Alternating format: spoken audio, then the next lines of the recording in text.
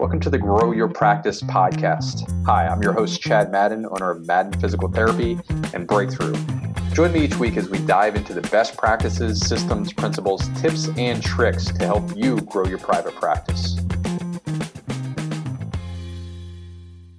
Welcome to the Grow Your Practice podcast. I'm your host, Chad Madden. This week, I wanted to share with you a recording from a recent webinar that I hosted.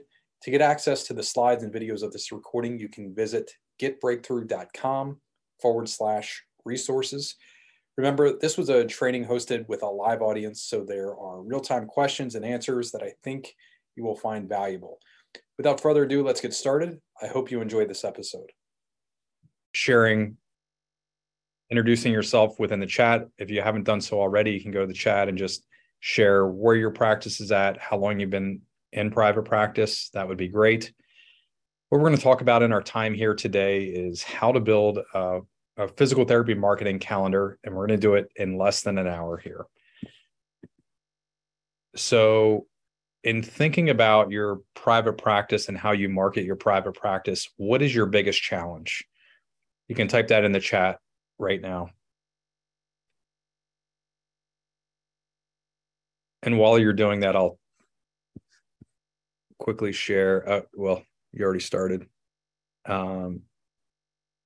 Great. Bobby, thank you for introducing yourself. Empower PT and Aquatics Instruction in Southern California. Right now, our biggest marketing challenge is attribution. So getting crystal clear within our EMR, it's a little cloudy about exactly where our patients are coming from. Are they coming from Facebook or Instagram advertisements? Are they a past patient? Are they, word of mouth referral? Are they coming from a physician referral? So attribution is our biggest challenge. Christina says, biggest challenge is getting someone in the door. Once I do, they become a repeat customer. Awesome job there, Christina. Mario says, growing the number of patients. Debbie says, reaching busy physicians for buy-in. Amy says, feeling comfortable. Super curious as to what you mean by that, Amy. If you can expand on that, that would be great. All right. So when we're talking about this, Marcus says time, maximizing time. From Rebecca, why should we build a marketing calendar?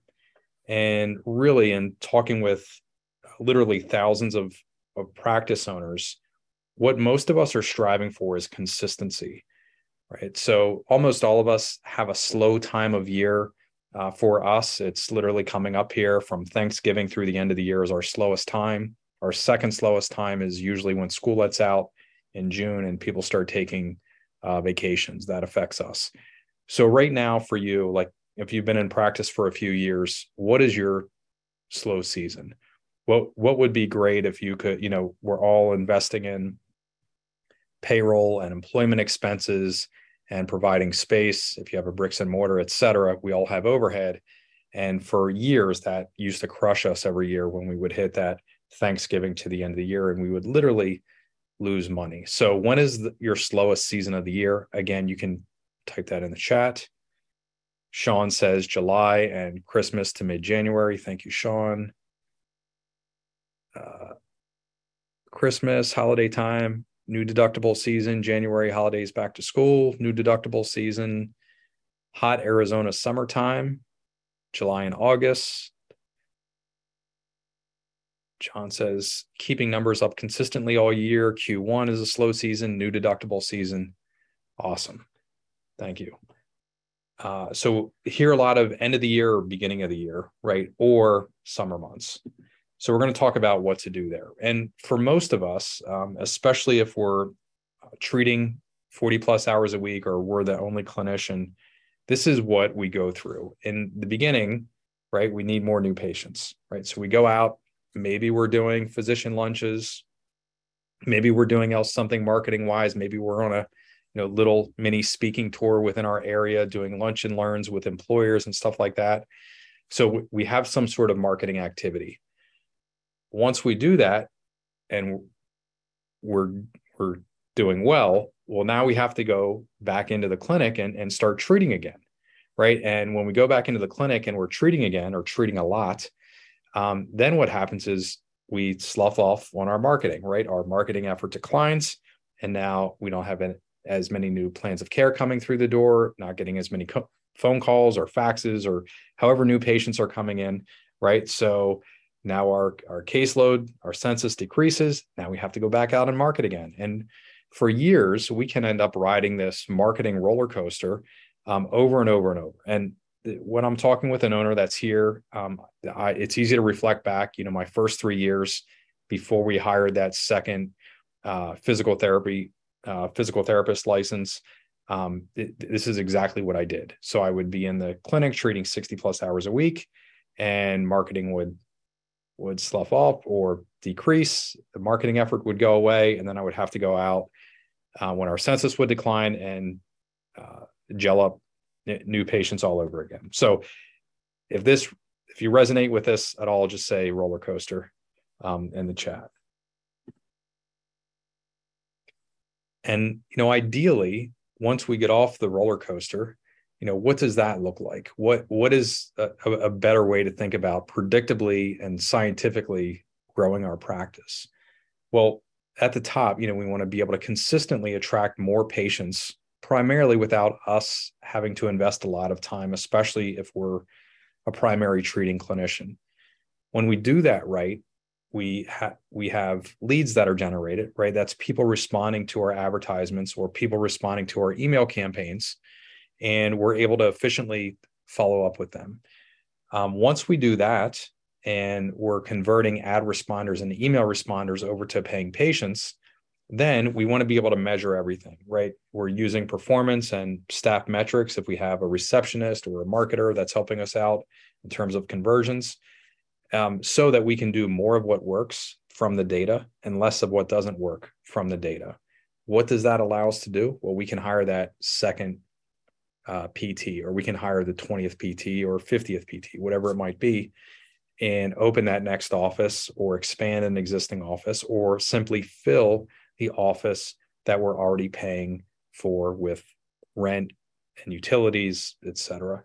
What does that allow us to do? Well, now we can go out and consistently attract even more patients. We can buy more market share. And what this does is this is called a flywheel, where then the results of one action lead to an increase and improvement, inertia, momentum in the next action. And the idea with a flywheel, this comes from Jim Collins, Good to Great, and a slew of other business books, Built to Last, et cetera. He actually has a monograph written on the flywheel. It's an excellent read. And the idea is that once you put the effort in to get the flywheel moving, that it will continue to move with little effort. And that is truly the definition of a system.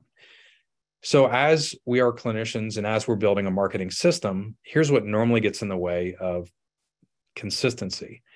Number one is we don't have enough time, right? So if you've ever written an email campaign and then sent that email campaign out, and then 2 or 3 weeks later, or a month later, or a quarter later, it's time to write another email campaign, it just feels like we're constantly reinventing the wheel, right? And it's hard to take time away from being a clinician or from helping out with billing. I know many of us we're wearing a lot of hats, but it seems like we don't have enough time to actually market, to build out campaigns. The second big thing that gets in the way is it's unclear what's working and what's not, right? So we ran a campaign, maybe we ran a print ad, did something with direct mail, did something with Google or Facebook or any of the other online services, and we're not really sure if it worked or not. Maybe we got a lot of views, we had some vanity metrics that happened there, but we can't see any tangible patients coming through the door, and we don't know how to measure it. Number 3 here is the systems are overly complex. For a lot of us, and when I first met Carl here, the co-founder here at Breakthrough, this was his wheelhouse. And I remember we went back and added up. I had invested over, I think it was $108,000 in trying to figure out automation for my own practice. And I was taking the courses and doing all this other stuff. And I'm not an amazing technical person. definitely not technically savvy. Nobody's ever accused me of that. Yet at the same time, like I thought I had a little bit of intelligence where I could go in and figure this out, especially if I had a paid coach or had the coursework, like I could go through and figure it out. I had invested a lot of time there. And the fact was, even though I had like the #1 video in the world for back pain and sciatica, at the time, we were #1 Google result in the world for back pain and sciatica. I couldn't figure out how to consistently and measurably convert people from online traffic. I had a conversation with Carl, and one weekend, probably took him less than 2 hours, built automation that we had consistent conversions beginning that Monday, right? It was instant. So I had wasted all this time and money because I was trained as a clinician trying to figure out online marketing and use systems that were overly complex when he had 12, 15 years in the profession and already knew how to do it, right? So ended up wasting a lot of time. Shame on me. For you, just learn from my mistake. So the key to all of this and overcoming those 3 barriers, those 3 pitfalls, is really to create a marketing calendar. So this is just an example calendar that we use in our practice. Right now, we have 6, soon to be 7 clinics, and all of our offices run off a very similar schedule. So we're doing paid ads for different in-house events. We are working with partners, people in our area that have lookalike, and we'll talk about each one of these individually, but lookalike lists that we're, have mutual reciprocity with. We're delivering value to them, they're delivering value to us, and we're collaborating to serve and deliver value within the community. And then we have an email campaign, at least one that goes out every month. So we did the introductions already. We're going to talk about next marketing strategies that work for your private practice. We'll go through an actual tutorial where I'll bring a volunteer on here and we'll build out using the link that Andrea provided to you within the chat. And Andrea, if you want to post that again, that would be great. I'll walk through and we'll build a campaign for one of you. And what is going to happen is you'll be able to take that and apply that specifically to your private practice here. And then we'll open it up for Q&A at the end. This training is brought to you by Breakthrough. We founded this in 2015, and the original idea was to help private practice owners grow in a challenging healthcare environment. At the time, specifically for us in PT, there was just that study that was published back in 2018 that from 2003 to 2014, there was this devastating decline in physician referrals. I think it's 56 or 57%, right, to outpatient physical therapy. And really what we started doing was working with other private practice owners and helping them figure out how to market their services direct to the consumer rather than relying on the physician.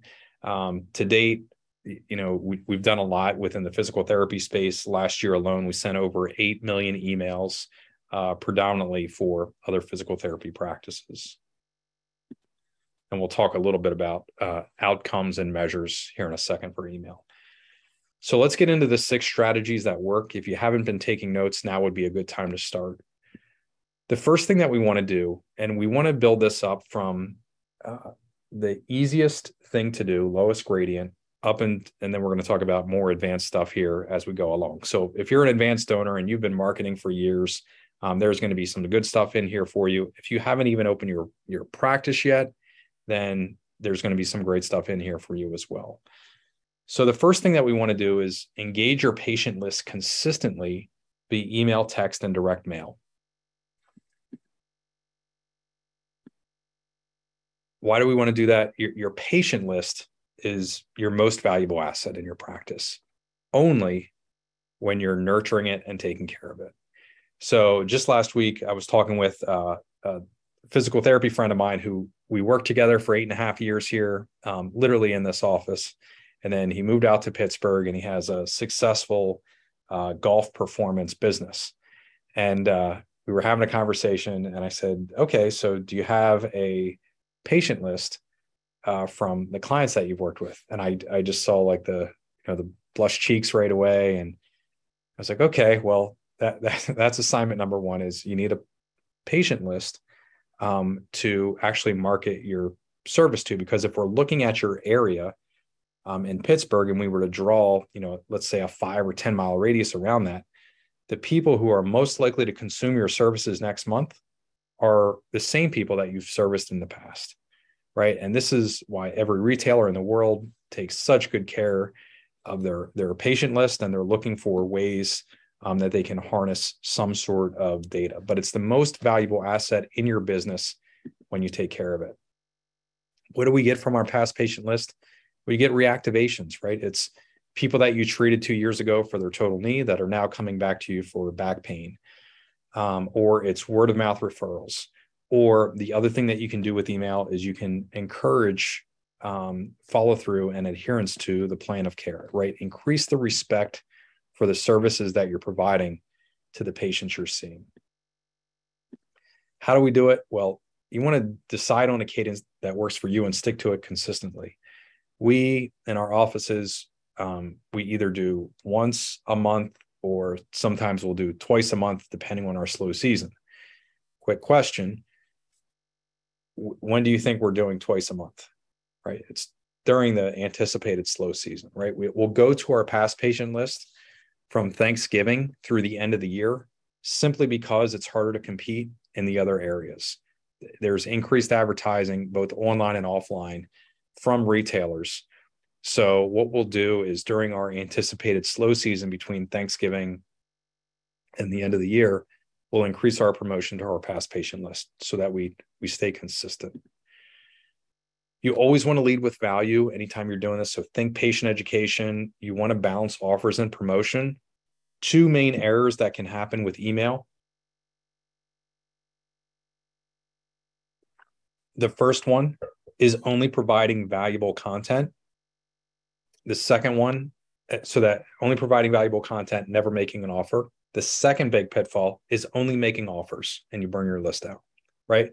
So the problem with the first one is you never have reactivations or anything that's measurable. The problem with the second one, when you're only doing offers, is you'll burn your list out really quick. So we want to balance that.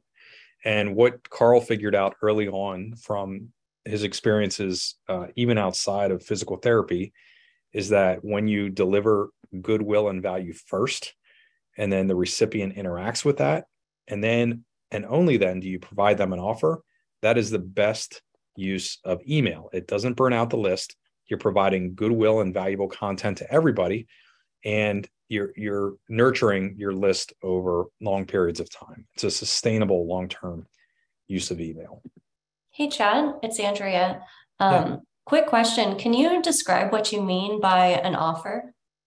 Yeah, an offer would be an appointment offer that, so you could, maybe your offer is a free screen or discovery visit, could be something like that. If you're talking about a specific treatment type, like, laser, or if you do dry needling or some sort of specific training, you might be offering a treatment session for discounted or trial type offer. So yeah, an offer is some sort of service, product information or service that the recipient can claim.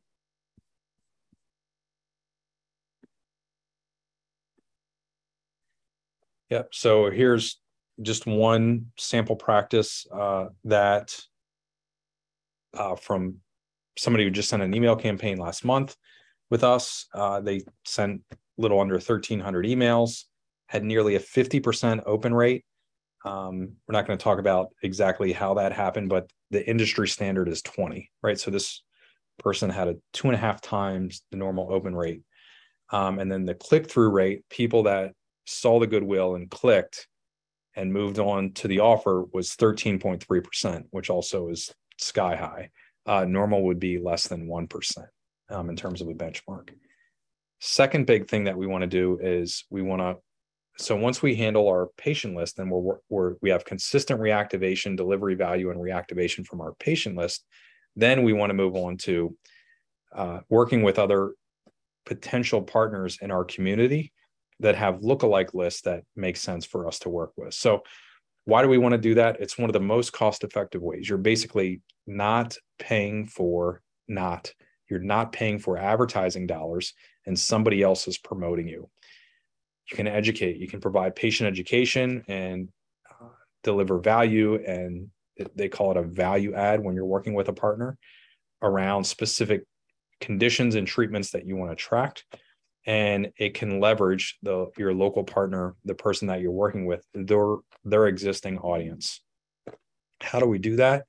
Well, we hold a workshop or other type of event at their place of service.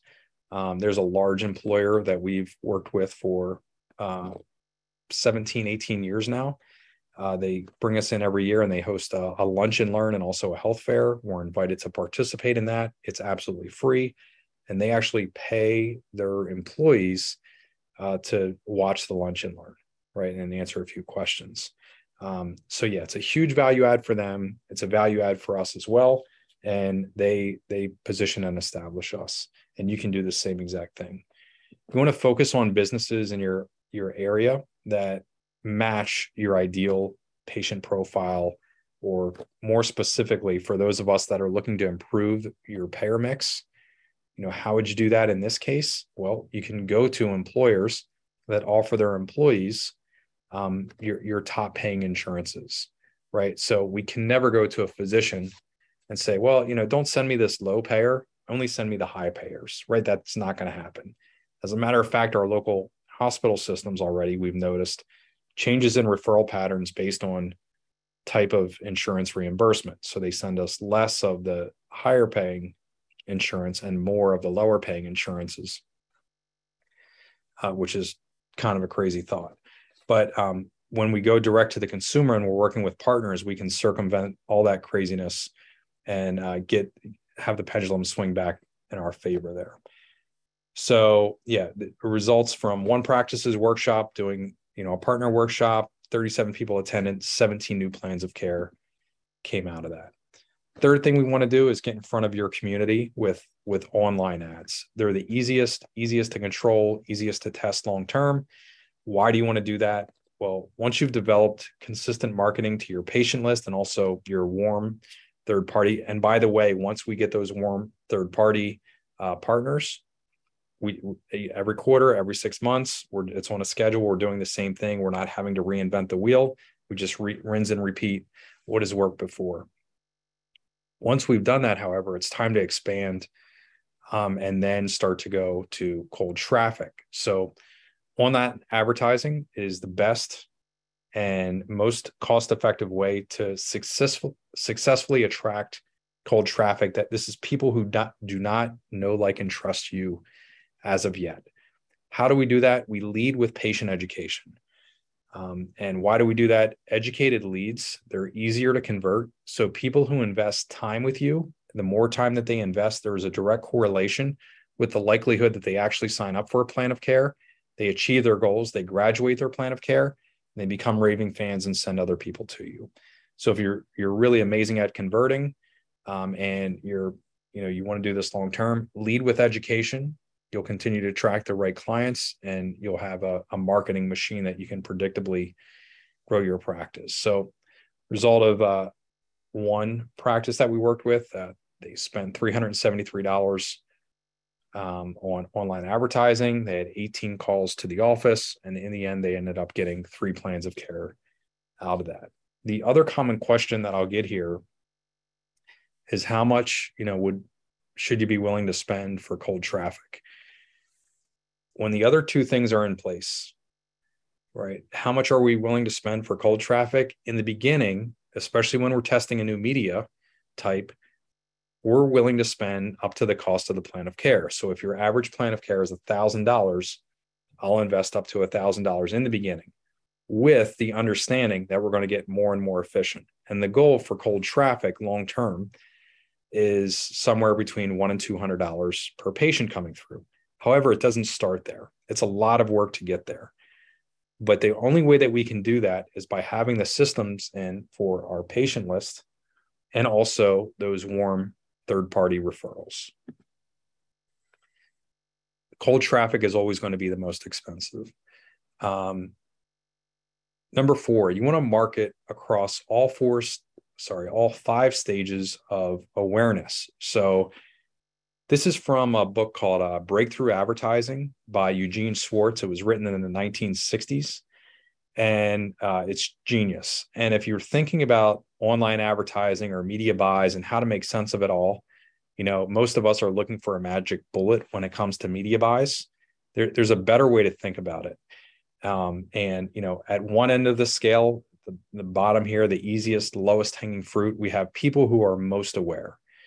And, for you, again, if I had to pick who was going to, most likely to consume your services next month, it's highly likely to be somebody that was already on your patient list, or somebody that you already treated in the past. They're highly aware. They know you, they love you, and they're willing to come back again when they need your services. At the other end of the scale, we have the highest hanging fruit. And this is more time, money, and energy, right? And it's very sexy right now to think about attracting, people from cold traffic who don't know, like, and trust you yet. As a matter of fact, they're not even aware of physical therapy, or they might not even be aware that they have a problem, right? They're changing the way they're walking, changing the way they're doing day-to-day things like getting in and out of the car, or maybe the way they're getting dressed. They're slightly compromised, but they're not even aware of what actually is going on yet. They never heard of you or the problem, but they need your help. They could benefit from your help. So when we're looking at advertising and we think about, like, well, where do we put email at? Well, email is amazing for people who are highly aware, right? Not so great for people who are unaware because they're not even on your list yet. Right. When we think about Google, and I have this East Coast, West Coast thing around Google and Facebook, but if you think about that alphabet family of advertising, Google was founded by 2 Stanford graduates. It's West Coast. It's very, very much focused on capturing people who are already searching. So, it's physical therapy near me, right? That's the search, or back pain treatments, or whatever your specialty is, right? It's somebody who's aware, they're product aware, they're solution aware, and they're looking for the best specialist in their area to treat a specific condition. That's Google traffic, right? On the other end, we have the East Coast, which was, really Facebook, even though they're headquartered in Menlo Park. It was founded by Mark Zuckerberg, who I believe grew up in Connecticut and went to Harvard, right? An East Coast school. And it's a little bit more interruptive. So it's in your face, you're scrolling, and then an ad comes up, right? And guess what? They both work. So they're both highly effective. Mario has an interesting question. What do you think about WhatsApp? WhatsApp is within the Meta family, so it's owned by Facebook. I do no advertising on WhatsApp because if you think about who our target market is and how they use that media, it's not a fit for us. So anyhow, Facebook, Instagram, the meta world of advertising is very intrusive, interruptive, which is great for unaware, problem aware, that end of the cold traffic, right? Where you can go through with education and get some conversions there. So as you're building out your marketing system, you want to think about where these different things fall. And you want to be, for us, at least when we go into a new area, we open a new office, we go in and we want to blanket everything. Obviously, in the very beginning, when we're opening a new office, we have to start with the unaware because we're new to the area. Number 5, big point number 5 here, strategy number 5 is you want to train your staff to convert. And in any healthcare field that we're talking with or working with, this is the thing that is missed, right? We all have this exam room fallacy that we're going to run a successful marketing campaign on any platform. It doesn't matter what it is, online or offline. And then we're just going to walk into exam room after exam room of people who want to see us and are demanding our services. That is not how patient demand works. That's not how marketing works, right? What really happens is we have a successful advertising piece and people respond. They call us, they go to a squeeze page, they email us, they communicate with our practice in some way. And then there's a human to human conversation, and we refer to that as conversion. So we might be emailing them, talking with them on the phone. Maybe it's a live communication as well, but we have to understand how to convert. And if we're thinking that our receptionist who's used to calling new patients from a faxed physician script or faxed referral to our office, if we're thinking that that competency does really well when we're marketing to cold traffic or responding to emails, we're highly misinformed, right? That is not how it works. It's a completely new skill set, and we need to pay attention to it, especially when we're building out our marketing system. So quick story here. We have a marketing team, internal marketing team for marketers that handle all of our traffic centralized for the 6 offices right now.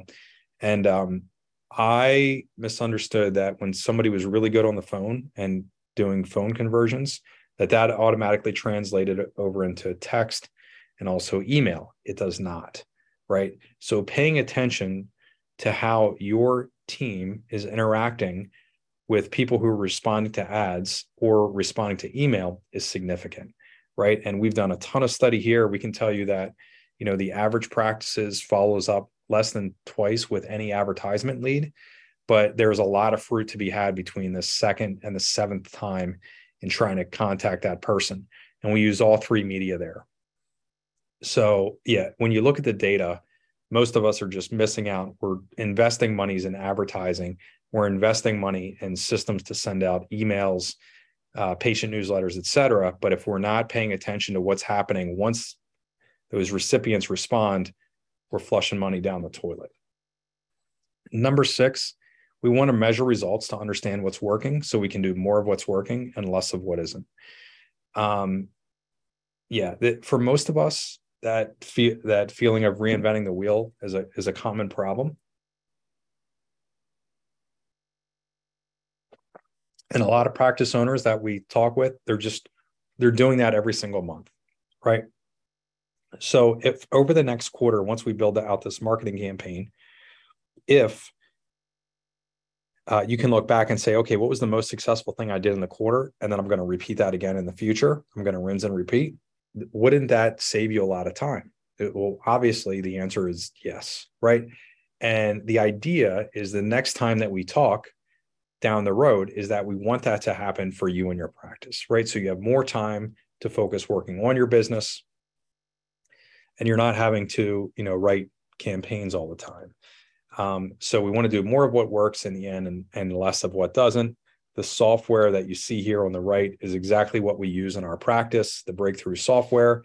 And we can look at exactly where patients are coming from, why they're coming in, what our follow-up is like, what is working and what is not working. So why do we want to measure? Here's an example. I had said earlier, I would share some email campaign results. So these are just some of the, we have 100 plus campaigns built out within the software, but you can see the average open rate. Just to give you an idea, the industry standard is about 20%. And these are all campaigns that are doing really well. Again, it's delivering value.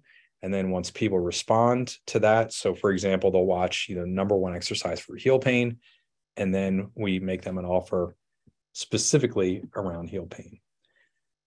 So at this point, we're going to incorporate these 6 strategies into a single marketing calendar for Q4. I'm going to exit out here, stop sharing for a second. By the way, I need a volunteer. If you're willing to volunteer and go through and have a marketing calendar built out for you live, Ruchi says me. Great. So you can unmute. That would be great. Give me a second. I have to find him here in the list and give him permission to unmute. Ooh, tough.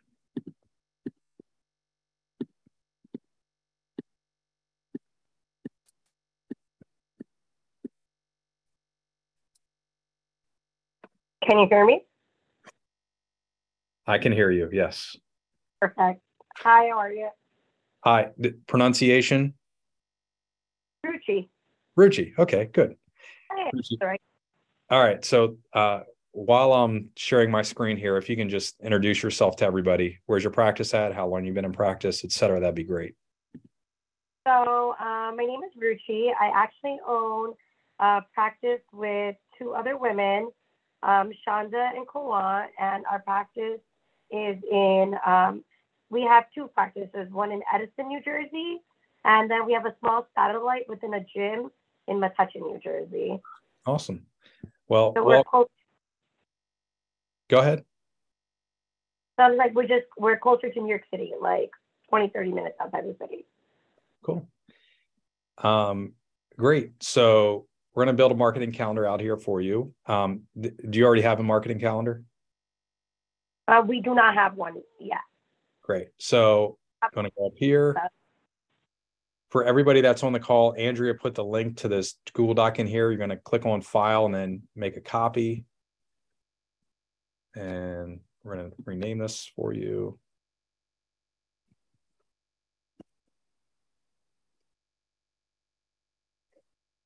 Yep. And I'll give you the link for this then when we're done. Oh, great. Thank you. Great. Chad, do you mind zooming in so it's a little easier to see it on your screen? Yep. Thank you. Better? That's great.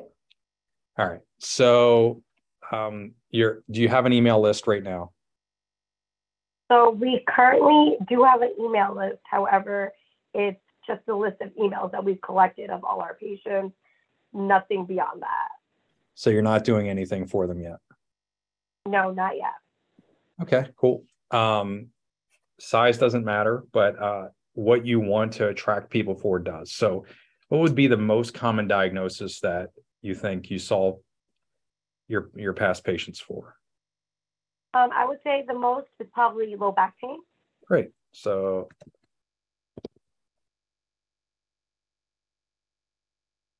great. How about number two? Number two, I would say neck pain. Okay. Do you do a patient newsletter? We do not do a patient newsletter. Okay. So if you would, you could match that up in here as well, but we'll just stick with email campaign for now. Okay. But you can always backfill. When you say patient newsletter, Chad, are you talking about like a direct mail newsletter, a print newsletter, or like an email newsletter? Great question. Direct mail newsletter. I would never email a patient newsletter. It's a mismatch of how media is. Like if you think about anybody on this call, when was the last time you opened up a newsletter that was emailed to you? It's just the wrong use of that. Although we do it all the time as clinicians, I think it checks the box for many of us, saying like, "Hey, I sent an email out, and we saved money on direct mail," but it doesn't really do anything to evoke a response from our patients. Great question. And then, is there any other thing that you would want to promote, Ruchi, in December? I would say plantar fasciitis, foot pain. Great. Sprain. Oh, I can't edit that. Oh, there we go.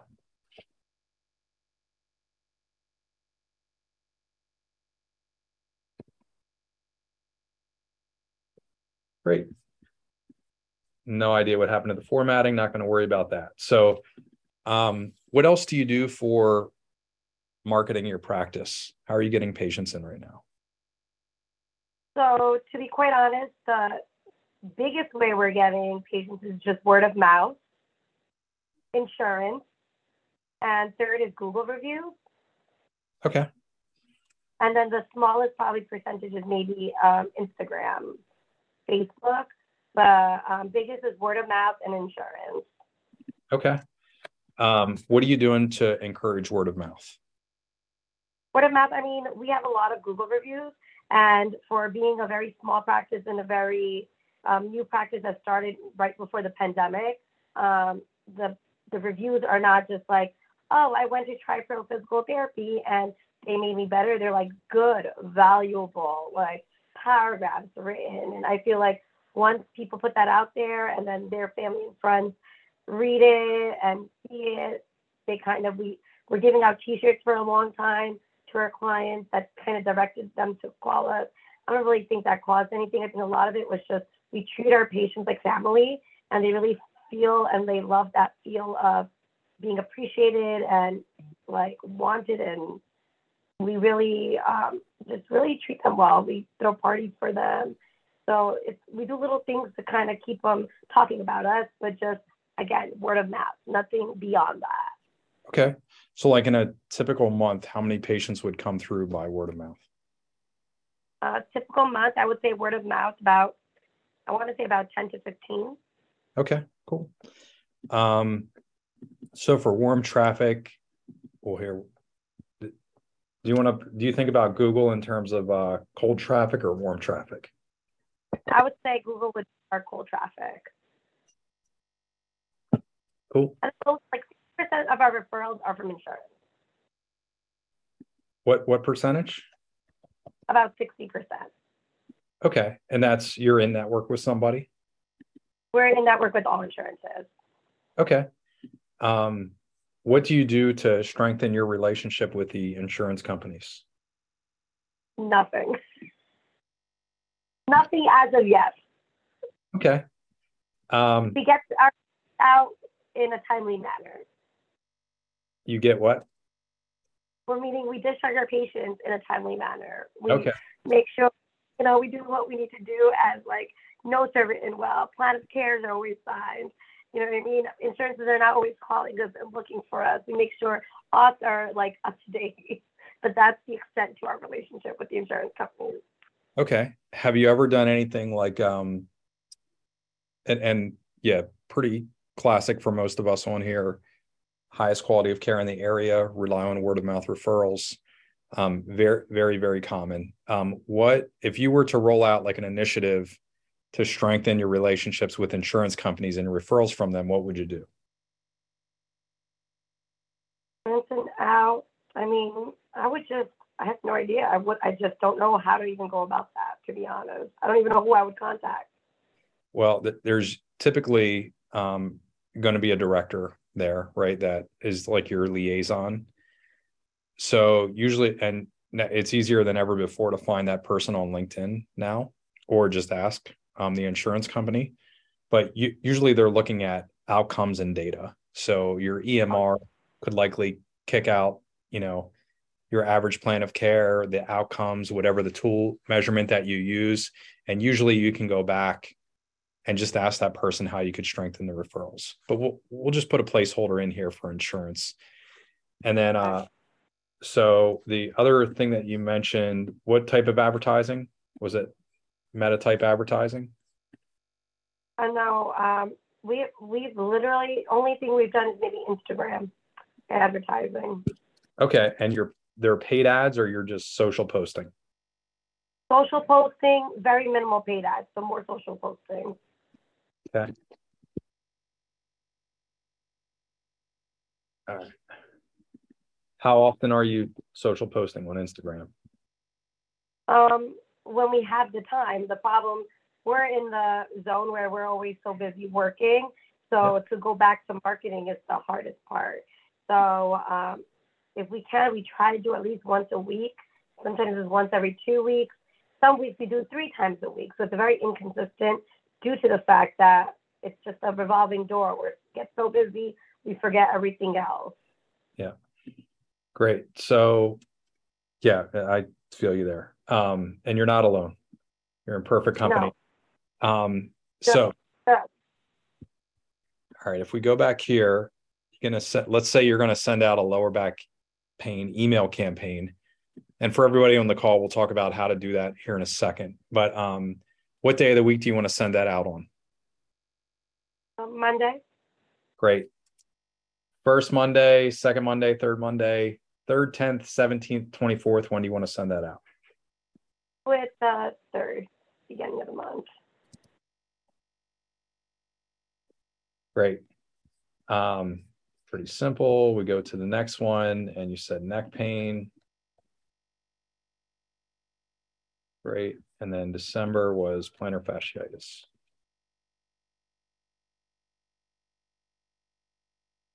Great. We're going to hold off on insurance. Instagram, social posting. How often do you do that? We want to ideally be able to do it 3 times a week. 3 times a week? Okay, so like Monday, Wednesday, Friday. Monday, Wednesday, Friday. Cool. So what topic do you think you should cover if you're promoting lower back pain to your patients here in October? What do you want to post on your Instagram account? Probably more things related to low back injuries, lifting mechanics, exercising injuries that could cause low back issues, prolonged sitting. I'll show you something crazy really quick, but if you go through back pain and you just go to Google or Answer the Public, these are the 9 most common questions people with back pain ask in the world. Oh, wow. You can screenshot that really quick. Oh, now I just lost. There it is. So yeah, like if you're posting on Instagram, that's what I would do is go to, there it is. Just answer questions that are commonly being asked on Google by people with back pain. So you'd go through and fill this out, Instagram posting for the rest of the month, Monday, Wednesday, Friday. My friends that do the most Instagram posting, they do their entire month's worth of filming. They do it in a day, 1 day per month. And they'll usually crank out like 12 videos in less than 2 hours. So then you're not having to constantly every single Monday, Wednesday, Friday post something new. Yeah, got it. Another quick tip there. So then you would do the same thing here for November, go through Monday, Wednesday, Friday, Instagram, and then the same thing here. And after this, the key is just having the discipline to stick to the plan, right? So you have 2 main, right? 2 main functions. One is the email. The second one is the Instagram post. And maybe a third thing would be contacting the insurance companies, especially your top payers or the insurance companies you want to work with the most, and figuring out who their liaison is. Sound fair? Yeah. Great. I'm going to, Andrea or I can, actually, I'll just share with you directly right now. Awesome. How about some love for Ruchi there in the chat would be great from everybody. Thank you. Thanks for hopping on here with no notice. Thanks for volunteering. Is that the link that you just sent for this? No, Answer the Public is where you can type in back pain and see Google results.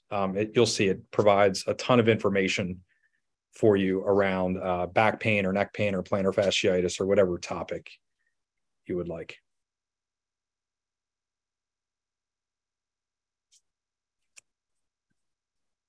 I'm getting you the, oh, that's not it.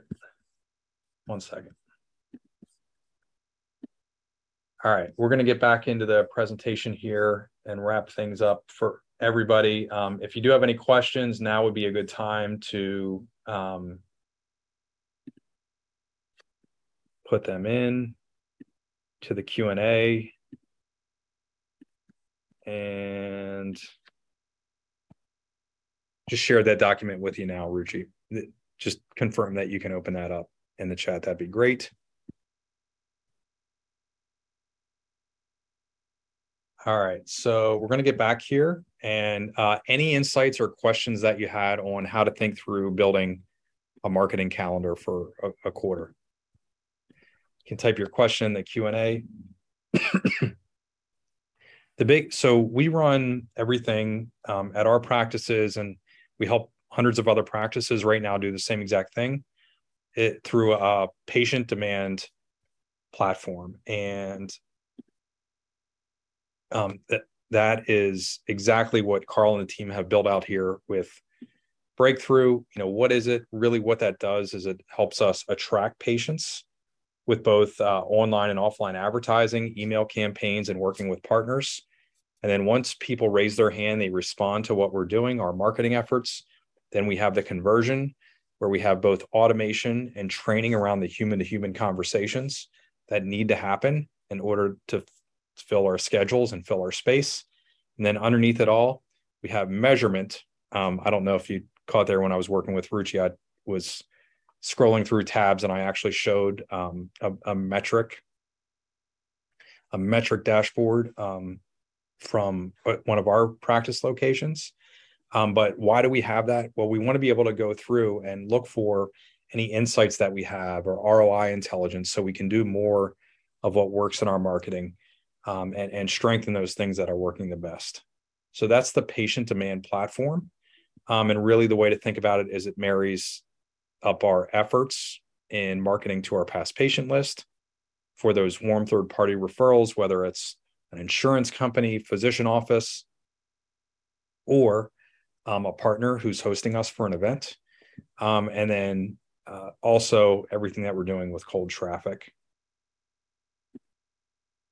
So, and I said we had over 100 campaigns. Here's an example of the campaigns that we have built out within our system with data and metrics behind all of this. The other thing that you get to see down in the bottom right-hand corner is we can actually have insights into if you are not interacting with your conversions in your system, really how your staff is doing. Like, are they following up on leads in a timely manner? Are they tracking everything? So you get insights in to see what the flow of your business looks like. A couple of examples there.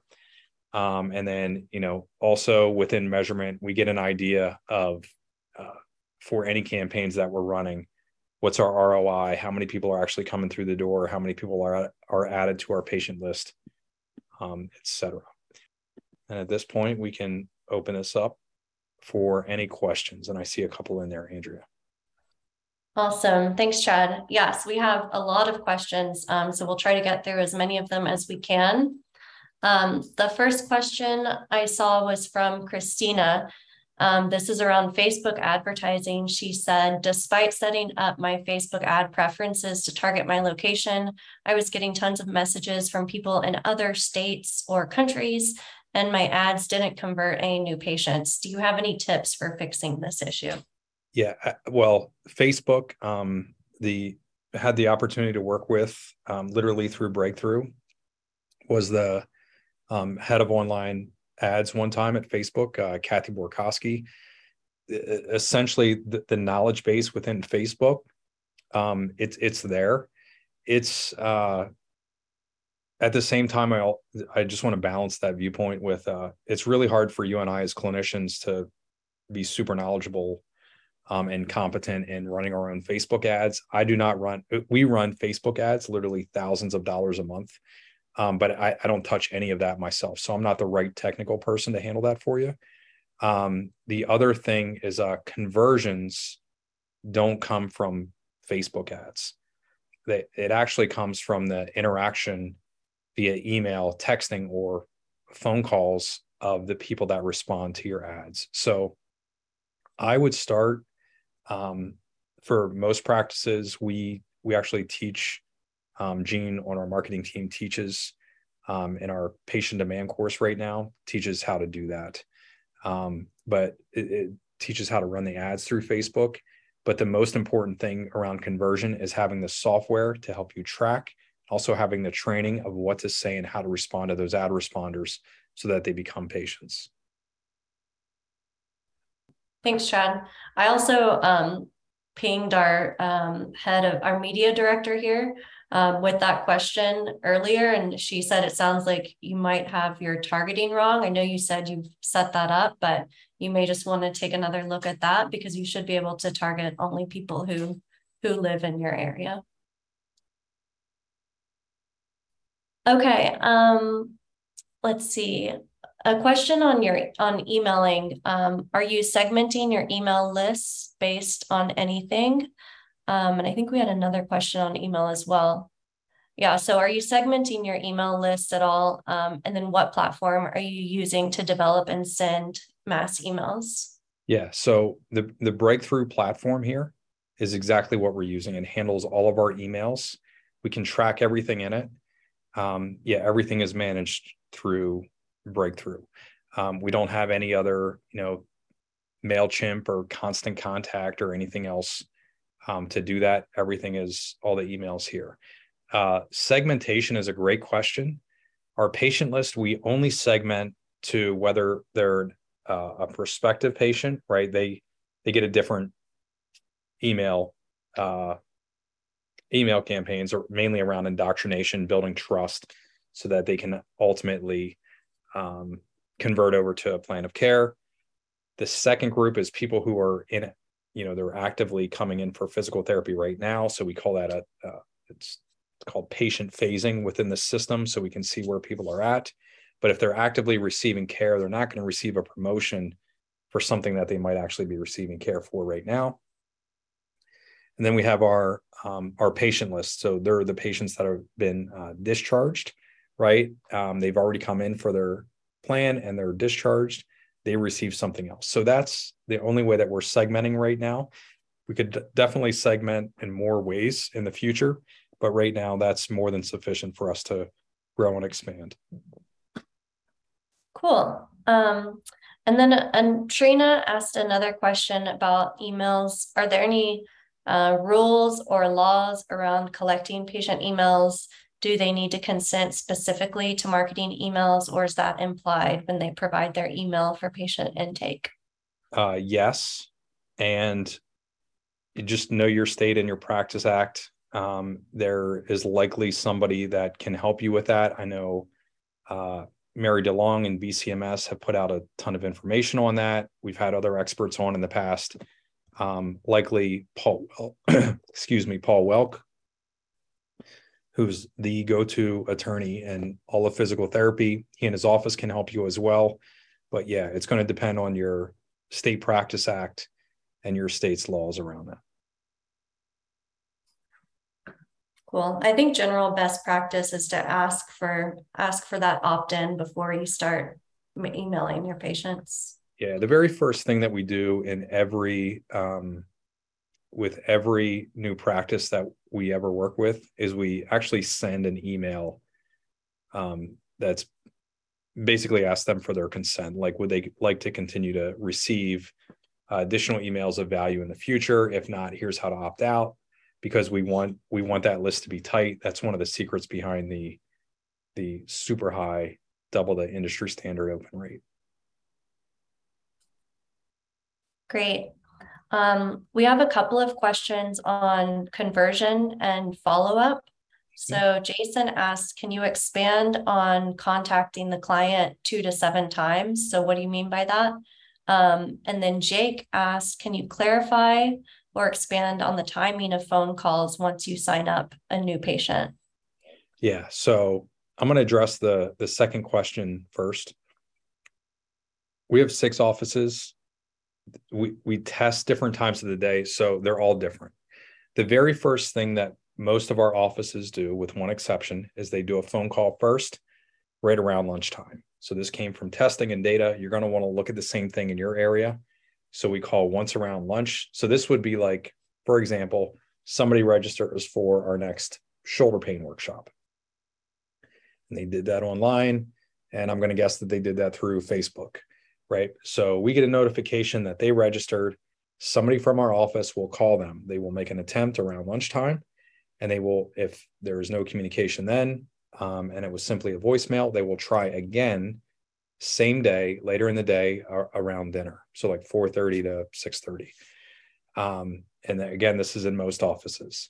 And the rare exception there, we found an office where texting first works best.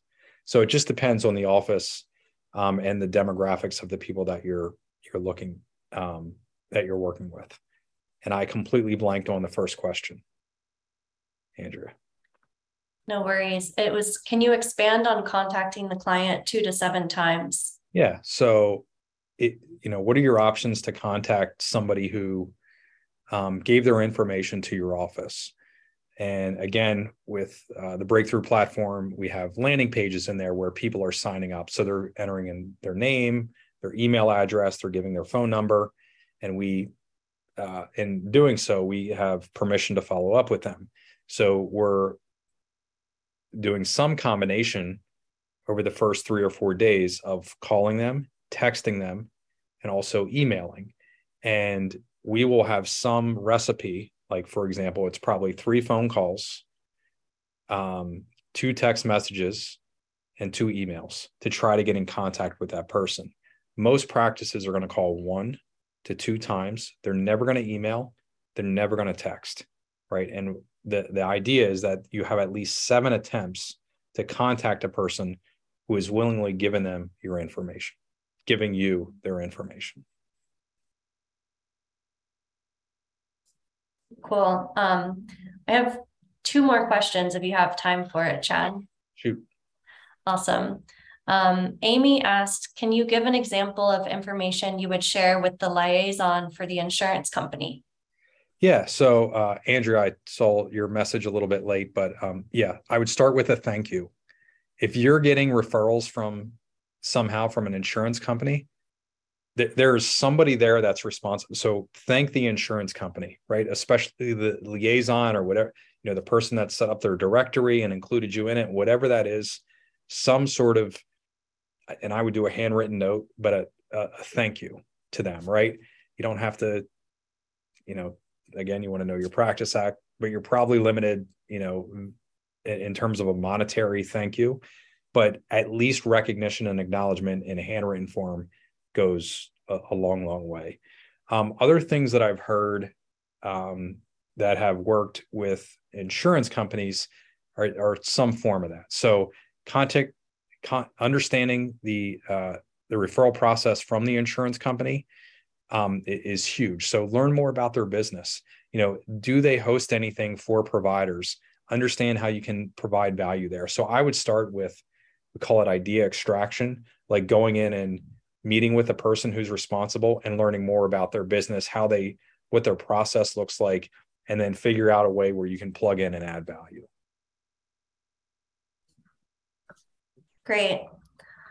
All right. Our last question, we had 2 people actually ask about direct mail. So Haley said, we currently do a digital newsletter, but she's curious about direct mail. Are you mailing out a 1-pager or more of a booklet style? And then Trina asked, what do you think of direct mail to houses in a certain area? Okay. So first one, our exact patient newsletter from this month. This is called a 4-page tab with insert. So it's really an 8.5 by 17 with a 1-page insert. We've taught for years exactly. So we wrote about it in Killer Marketing Secrets. We teach about it all the time, how to lay out that newsletter. Most newsletter companies, fulfillment services within PT are very aware of what we've taught. But there are 3 components. One is a personal interest story about you. The second one is bringing everybody up to date on the news in your business. And the third one is some sort of offer. So for example, in this one, the offer is September is National Fall Prevention Month, and we're offering a fall assessment out to our patient list. And that was a successful promotion that we ran in the past in previous years. We did the same thing again this year. The second question was, what are we doing with direct mail? It was, can you send them to like houses in a certain area?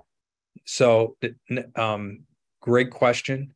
Never send your patient newsletter it's designed for people who already know, like, and trust you. Never send that out to people who don't know, like, and trust you. So they're 2 very different pieces. And in order for any marketing to work, there's a principle called market, message, media match. And those 3 things must be in alignment. So for example, if our target market is our past patient list and the media that we're using is a direct mail piece, the messaging in that newsletter is significantly different than if our target market is somebody in the cold public. So for us, when we go to a new market, we'll use EDDM. So it's Every Door Direct Mail, EDDM.USPS. It's a free service from the United States Postal Service. And you can go online and target a specific area. So we'll buy postal routes, have the mail delivered, and there we use a postcard. So it's dramatically different. They're two different pieces with different messaging. And that second postcard to cold traffic includes nothing personal about us. It's focused solely on the potential patient and delivering value to that potential patient. But great question. Awesome. I think that's all that we have time for. Thank you everyone so much for your great questions and for your participation. Big shout out to Ruchi for volunteering, and thank you, Chad, for all of your great content and insights as always. Thanks, everybody. Remember to visit getbreakthrough.com to access our free resource library designed specifically for private practice growth. While you're there, make sure you register for a complimentary growth assessment to learn about potential opportunities for growth in your local market. Again, thank you for tuning into the Grow Your Practice podcast and supporting our mission to help people in pain get back to normal naturally.